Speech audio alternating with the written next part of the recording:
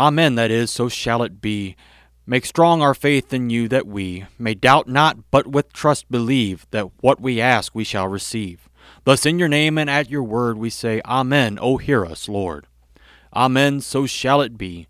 We end each prayer with the sure and certain confidence that God has heard and will answer our prayer. This confidence leaves all doubt about God's existence or knowledge or care behind. Saying Amen, we are firmly grounded in God's love and care for each one of us. When you pray, don't doubt that God hears your prayer. Don't doubt that God will answer.